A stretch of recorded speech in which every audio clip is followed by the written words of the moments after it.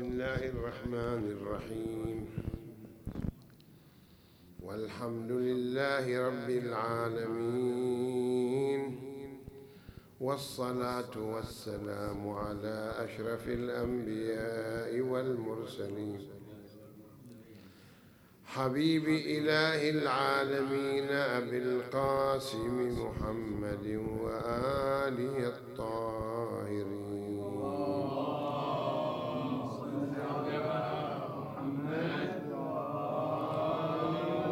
صلى الله عليك يا مولاي يا رسول الله، صلى الله عليك وعلى أهل بيتك الطيبين الطاهرين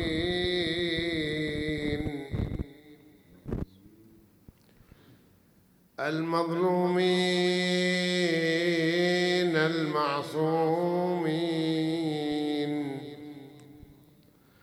لعن الله الغاصبين لكم والظالمين لحقكم من الأولين والآخرين. صلى الله عليك وعلى ابنتك فاطمة الزهراء الشهيدة المظلومة المهتوك خذرها والمنهوب إرثها والمكسور ضلعها والمسقطة جنينها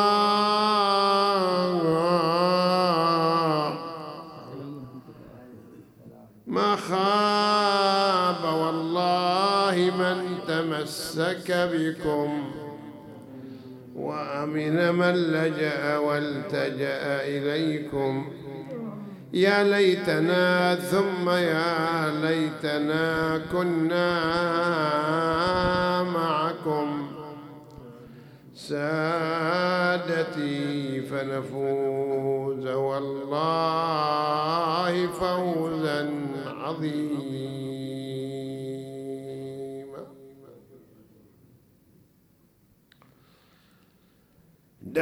دهر يحار به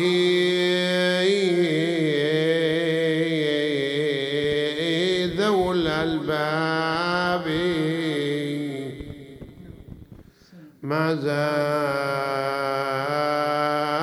يأتينا بكل عجاب. أعلى رواسيه تطول وهاده، وعلى الرؤوس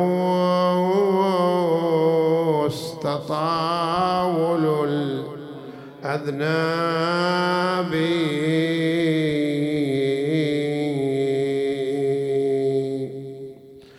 أو مثل حيدار وهو ليث خادر، يلج العدو عليه وسط الغاب. علموا بأفعى بأسه مرصودة، بوصية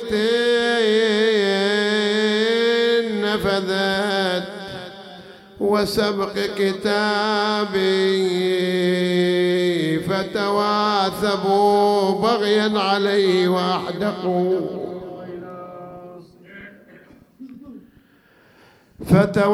فتواثبوا بغيا عليه وأحدقوا في داره بالنار والأحطاب. من ذاكر بنت النبي وقد رأت حرق المحل عزيمة الأصحاب. لم يقنعوا بتذكر، لم يقلعوا بتلطف، لم يرجعوا بعتاب، وهنالكم فتحت لهم بابا له قد كان جبريل من الحجاب، لم يمهلوها أن تلوث قمارها، لم يمهلوها أن تلوث خمارها، فلذلكم لاذت وراء الباب.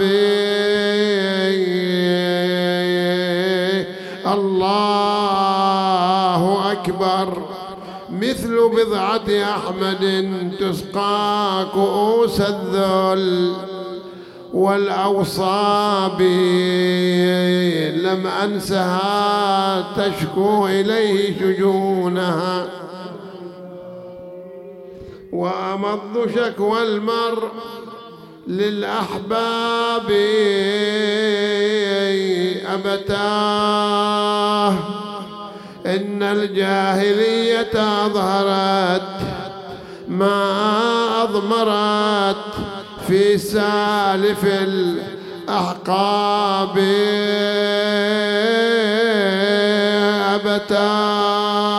أبتاه أدركنا فقومك كلهم من بعدك انقلبوا على الأعقاب.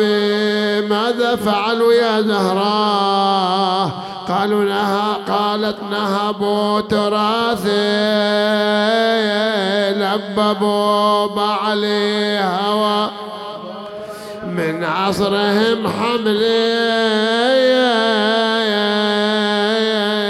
على الأعتاب، كتفي قد ضربوهما قرطي قد نثروهما هتكوا علي حجاب. قلت شيمكم لو جفيتوني يا الانصار، بضعة نبيكم وانتخي ولا شوف نغر، كم دوب نخي وانتحب ما تسمعون، تشوفون عدواني وسط بيت تلفون، وتتروع أولادي وكلكم تسمعوه، ما أظن خفت ضجة أولادي داخل الدر، ينصار أبويا وين غيرتكم علينا، ما تنهضوا ما تنغروا للحنا يا أهل المدينة. السادي من الكرار حتى تلببوه، مبتدع بدعاله هجار سنة المختار، واهل البدع ما بينكم بالمجلس قعود، ولهم على منبر ابو ينزل وصعد، وصاحب البيعة والعهد بالحبل مقيود، ملببوا لولا يا يمين الفلك مادا، ولكن الأمر لله لا حول ولا قوة إلا بالله العلي العظيم. والعاقبة للمتقين ولا عدوان إلا على الظالمين وعلى ظالمي آل البيت لعنة الله والملائكة والناس أجمعين. قال سيدنا ومولانا ونبينا وشفيع ذنوبنا محمد صلى الله عليه وآله: فاطمة يرضى الله لرضاها ويغضب لغضبها. صدق الرسول الأعظم صلى الله عليه وآله وسلم. نوروا مجلسكم وطيبوا أفواهكم بالصلاة على محمد وآل محمد.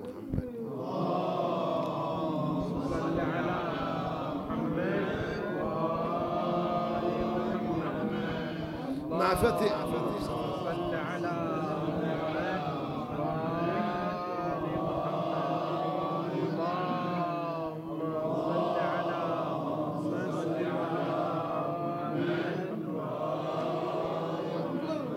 ما فتئ النبي صلى الله عليه وآله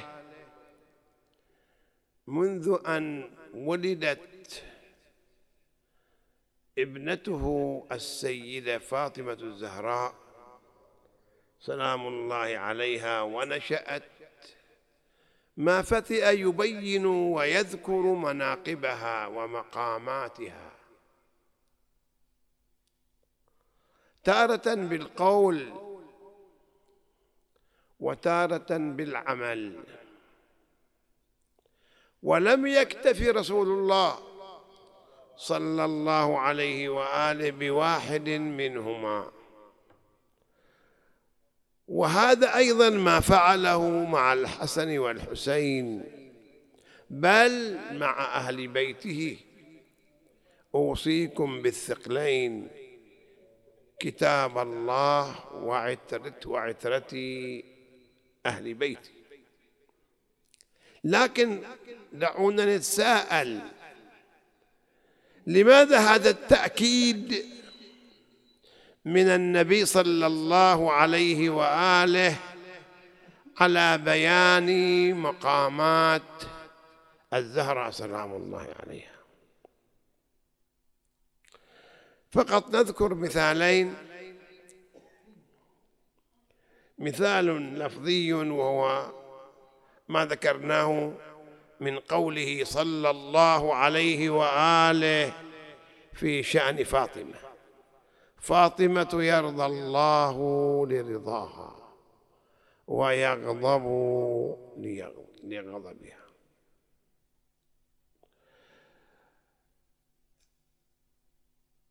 النوع الثاني أنه كان يبين مقامها وجلالة قدرها من خلال فعله. أذكر نوعين لفعل رسول الله صلى الله عليه وآله في هذا المجال. الفعل الأول ذلك الاحترام الذي يظهره، مو يكنه رسول الله، لا، الذي يظهره للناس إذا أراد أن يخرج إلى غزوة أو إلى حرب. آخر من يودع من أهل بيته من؟ الزهراء. وإذا رجع بأبي وأمي أول من يستقبل من؟ الزهراء. يترك زوجاته كلهم ويذهب إلى بيت فاطمة.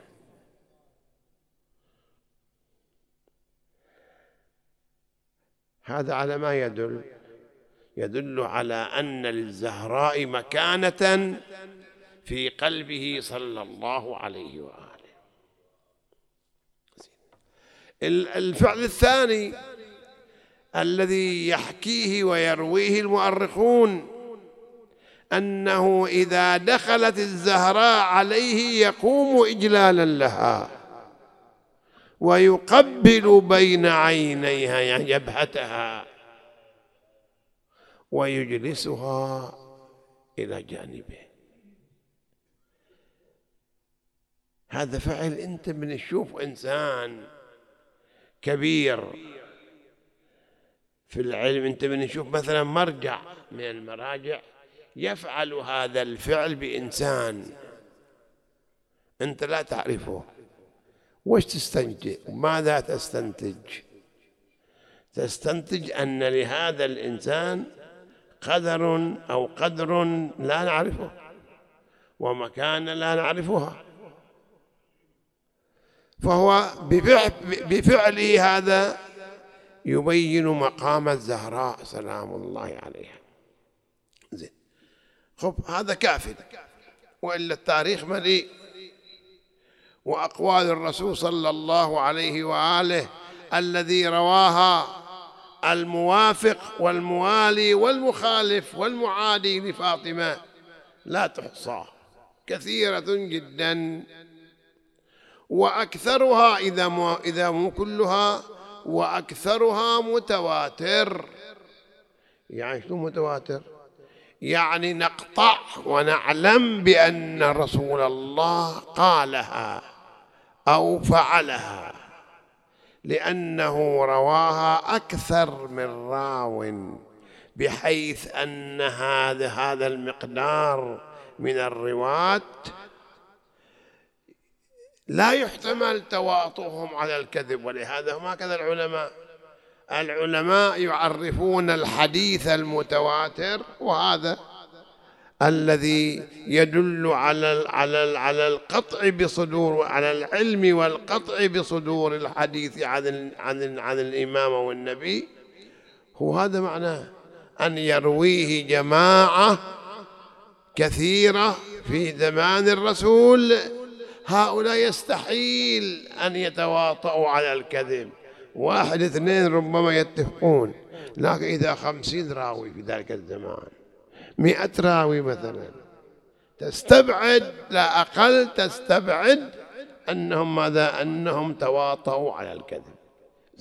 ولهذا أكثر الروايات التي وردتنا في حق فاطمة وفي حق الحسن والحسين وفي حق علي عليه السلام عن رسول الله أكثرها متواتر ومقطوع به أن رسول الله قالها. ولهذا نحن حتى في شهر رمضان نقول قال النبي صلى الله عليه وآله في النهار: فاطمة يغضب الله لغضبها، ولا نبالي، لا نشك أن هذا كذب أو أن هذا احتمال به أن رسول الله ما قال، لا، على كل حال.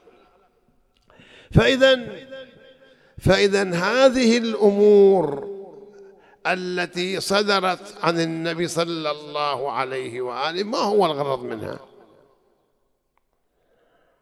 فقط ليبين فضل الزهراء، فقط ليبين مقام الزهراء، فقط ليبين مكانة الزهراء؟ لا، أكو شيء أهم منه، أكو شيء أهم من هذه الأمور. هذه الأمور لا شك أنها مقصودة. رسول الله يريد أن يبين مقام الزهراء ويبين فضلها لمن ينكر فضلها، يبين فضلها لمن ينكر ذلك، ويبين مقاماتها لمن ينكر ذلك. ولكن إخواني، هناك أمر آخر، هناك هدف آخر لرسول الله صلى الله عليه وآله من خلال هذه الأقوال والأفعال، وهو أن فاطمة الزهراء واجبة الطاعة على الناس، يجب على الناس أن يطيعوها كما يجب عليهم أن يطيعوا رسول الله صلى الله عليه وآله، وكما يجب على الناس أن يطيعوا الأئمة عليهم السلام، كذلك يجب على الناس أن يطيعوا الزهراء. وهذا له معنى أعمق من ذلك، وهو أن الولاء لفاطمة وأن الحب لفاطمة لا يتحقق بمعرفة فضلها وبمعرفة مقامها فقط، لا يتحقق إلا بإطاعتها والعمل بأوامرها، بما تقوله الزهراء وبما تفعله الزهراء سلام الله عليها. فالزهراء قدوة حسنة كما هو رسول الله، أو كما هو أبوها رسول الله صلى الله عليه وآله. ولكم في رسول الله أسوة حسنة. فإذا فالزهراء، فالنبي صلى الله عليه وآله يريد يقول لهم للناس: كما أنني جعلني الله أسوة حسنة لكم، ففاطمة الزهراء سلام الله عليها أسوة، لا حد يستنقص من قدرها، لا حد يقول هذه امرأة وكيف نطيع المرأة، لا، هذه امرأة ولكن لا كسائر النساء، هذه حوراء إنسية معصومة عن الخطأ والزلل. فإحنا ليش يجب علينا أن نطيع أئمتنا؟ لماذا؟ لأننا نعتقد أنهم معصومون من الخطأ والزلل في كل شيء، في تبليغ الأحكام وفي الأخلاق وفي حتى سائر المعاملات الأخرى. ما يمكن أن يصدر من الإمام بأي حال من الأحوال شيء يخالف الشرع. كذلك الزهراء سلام الله عليها، فهي أسوة حسنة كما كان أبوها رسول الله صلى الله عليه وآله أسوة حسنة، وهي معصومة بالعصمة الإلهية الذاتية، كما هي عصمة الأئمة، كما هي عصمة أبيها رسول الله صلى الله عليه وآله. وإلا كيف يرضى الله لرضاها ويغضب لغضبها؟ وهذا قد بيناه في كثير من المجالس، بأن هذا من أحد الأدلة المفحمة للخصم الدال على عصمة الزهراء. وإلا مستحيل أن تكون الزهراء في معرض الانفعال النفسي أو الانفعال العقلي، بحيث تقول ما لا تشعر، وفي معرض النسيان والسهو والخطأ، وتكون يرضى الله لرضاه. مستحيل، هذا مستحيل، لا يمكن، هذا يصير تناقض. إذا يرضى الله لرضاها وهي ليست بمعصومة، معنى أنها لا تهدي إلى التي هي أقوم، لا تهدي للتي هي أقوم، لا تهدي للرشاد، فلا يجب اتباعها. إذن فالزهراء سلام الله عليها بهذا الفعل وبهذا القول يجب إطاعتها سلام الله عليها. ولا يكون الإنسان موال للزهراء حقا إلا إذا أطاع الزهراء، امتثل أوامرها. حتى على مستوى الأخلاق، تعال شوف أخلاقها مع أبيها، أخلاقها مع زوجها، أخلاقها مع الناس، مو فقط واجبة الإطاعة على مستوى الأحكام الشرعية، لا لا لا، حتى على مستوى الأخلاق، على مستوى التعامل على مستوى التعامل. كيف تعاملت الزهراء، شوف لاحظوا كيف تعاملت الزهراء مع الحالة التي صار إليها المسلمون بعد رسول الله صلى الله عليه وآله. حل بها ما حل، أكبر من لطمها، أكبر من عصرها بالباب، أعظم من تلويعها بالسياط. بعض المؤرخين ينقل هذا القول ويؤكده ويقول الزهراء ما تكسرت ضلوعها من عصرها بين الحائط والباب، لا لا لا، يقول لا،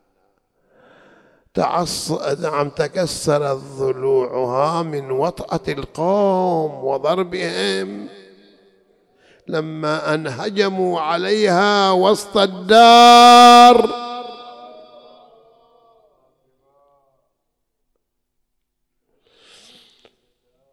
وعنده هذا المؤرخ عنده من الشواهد ما يثبت هذا، يعني هاي يدل على مقدار الوحشية التي تعامل بها القوم مع الزهراء سلام الله عليها.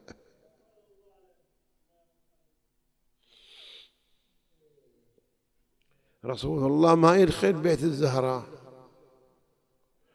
رسول الله ما يدخل بيت الزهراء إلا إذا أذنت له، تقول له أبه البيت بيتك والبنت بنتك، ليش تستأذن؟ لا لا لا لا، الزهراء لو لم تأذن لأبيها ما يدخل رسول الله صلى الله عليه وآله.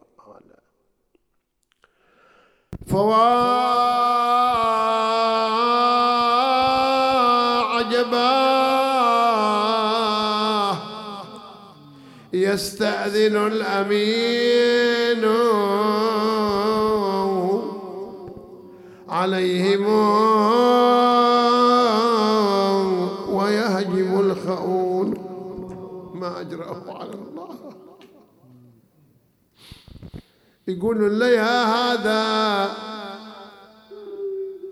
يقول له يا هذا إن في الدار علي، قال وإن، يا هذا إن في الدار فاطمة، قال وإن، يا هذا إن في الدار الحسنان، قال وإن، يا هذا إن في الدار القرآن، لأن آذانهم ما زالت مملية بكلام رسول الله، ما زالت ممتلئة آذانهم بحديث رسول الله وبكلامه، إني مخلف فيكم الثقلين كتاب الله وعترتي أهل بيتي. فيذكرون يقول لي ترى الثقلان موجودان في داخل الدار، أما الثقل الأول القرآن فهو موجود، وأهل البيت هم في ذاك الوقت من هم؟ علي وفاطمة والحسن والحسين. ولكنه يقول وإن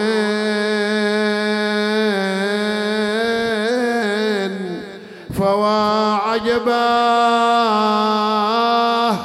يستأذن الأمين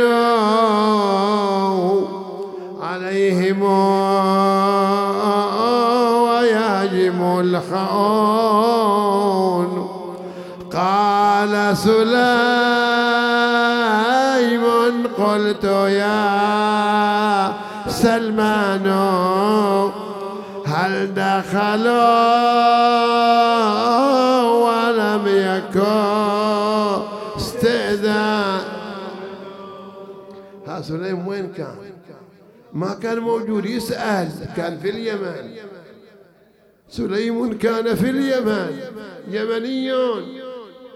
فلما أن سمع بموت رسول الله جاء إلى المدينة يشوف واحد يسأله، يريد يسأل، يريد يستفسر عن الحقيقة.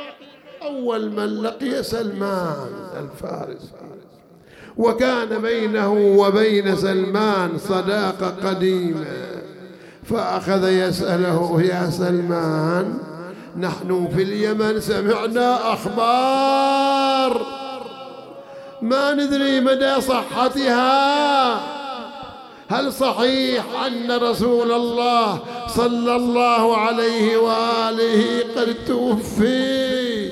قال: بلى، توفي رسول الله صلى الله عليه وآله. فقال له: هل صحيح أن القوم دخلوا على الزهراء بيتا؟ قال سليم: قلت يا سلمى هل دخلوا ولم يكن استئذان؟ قال: بلى وعزة الجب وليس لي الزهراء من، لكنها لاذت وراء الباب رعاية للستر والحج، فمذ رأوها عصروها عصرا. وفاطمة كادت بنفسي أن تموت حسرات.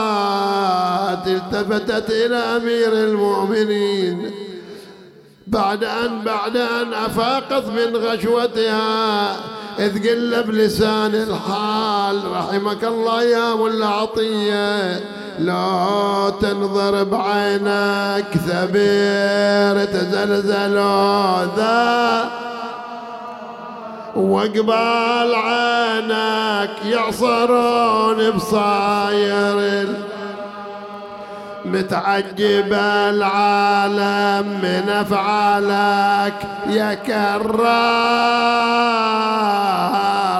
بالدار جالس والعدو يهجم، ومدامعك تجري وبيدك سيف الافقار، وانا انتخف الضو جنيني خرب العتق، وتعفرت بالباب ومن الضلع مكسور، ويدي على صدري يا حدر والدم، والزجل يا ابو حسين بالنيران مسعور،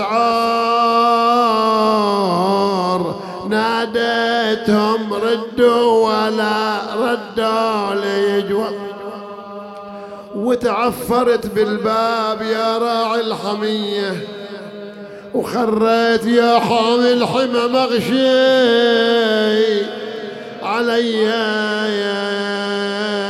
وانا انتخي واصيح يا فضة، صدري انكسر واللطمة عيوني والصدر عاب، أوالي بقيت على تلك الحالة،